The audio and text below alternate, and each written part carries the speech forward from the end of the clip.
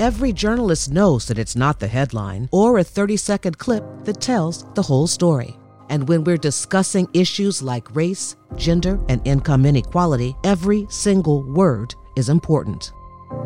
I think as a person of color in America, you wince, but you get used to seeing yourself and your kind represented poorly. Even before the pandemic began, there was a growing sense of urgency in our reporting because there were people slipping through the cracks, whole communities suffering, trying to get their stories and their truths heard. For women of color, Asian women, misogyny, sexualized violence is part of our experience. No justice! The global protest following the killing of George Floyd sent the media scrambling to cover racial inequality and police brutality. But has anything changed? And how many other stories have been missed? I still see black men being shot. I have lived through the massacre every day.